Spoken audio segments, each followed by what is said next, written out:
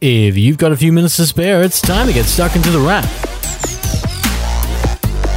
For the week ending February 22, you're listening to The Wrap, Australia's fastest technology roundup. And in case you haven't worked it out yet, we are obsessed with phones. Not just us here at The Wrap, but people in general. We like phones. We don't talk on them as much as we used to, but we definitely like them. They're great for web, for social, for email and games and so much more, and we all carry them around as if our lives depended on them, which they kinda do. You might even be thinking of buying a new phone, looking down at the handset that might be playing this podcast, thinking to yourself, well, it's about time. Well, hold on to your horses there, because the first big announcements of the year have happened, and they're just the start. This week, Samsung announced what it had coming for folks keen to upgrade or just get something new, as the Galaxy S10 arrived. If you can believe it, we're up to version 10 of Samsung's Galaxy handset, but it hasn't actually been 10 years, more like 9. But focus on that 10 for a second, will you? Because there are 4 of these 10 phones to check out. Yes, Samsung may well be making a phone choice more difficult this year, because there are 4 Galaxy S10 models coming. There's the Galaxy S10,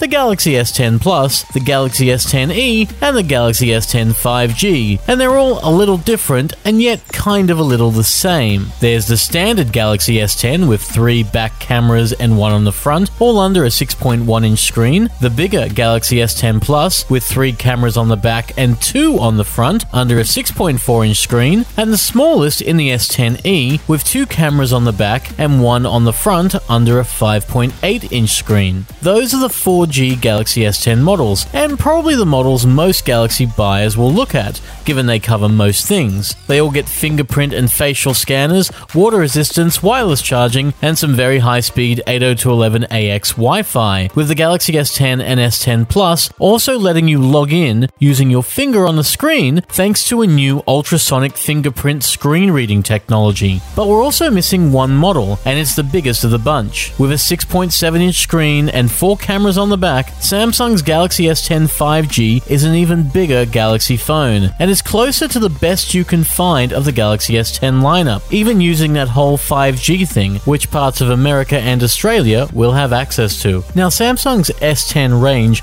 wasn't all the company announced, with new wireless earphones and new fitness-focused wearables like the Galaxy Fit and Galaxy Watch Active. But there was another device as well, one that folds. You see, Samsung has finally shown its first folding phone, and it definitely has our attention. Relying on a 7.3-inch screen on the inside with a 4.6-inch screen on the outside, the Galaxy Fold, as it's being called, is a tablet that folds up to become a phone. It uses a special polymer and a new hinge mechanism to make it happen, and it means you can fold up this 7-inch tablet into a phone using it as both. It's about the height of convergence and will even come with the 3 cameras of the Galaxy S10 as well as half a terabyte of storage. But it will come at a price, and while Samsung Australia didn't say what that was, the US price of close to $2,000 suggests an Australian price of around $3,000 is more likely. All we can say is start saving, because it's coming, and it's probably going to attract attention. And while Samsung occupied the tech news this week, it wasn't the only thing that happened. Panasonic and Fujifilm each have new cameras coming, the former with 2 zoom-friendly compacts, while the latter gets a quaint and retro mirrorless camera, ideal for folks who aren't resting on phone cameras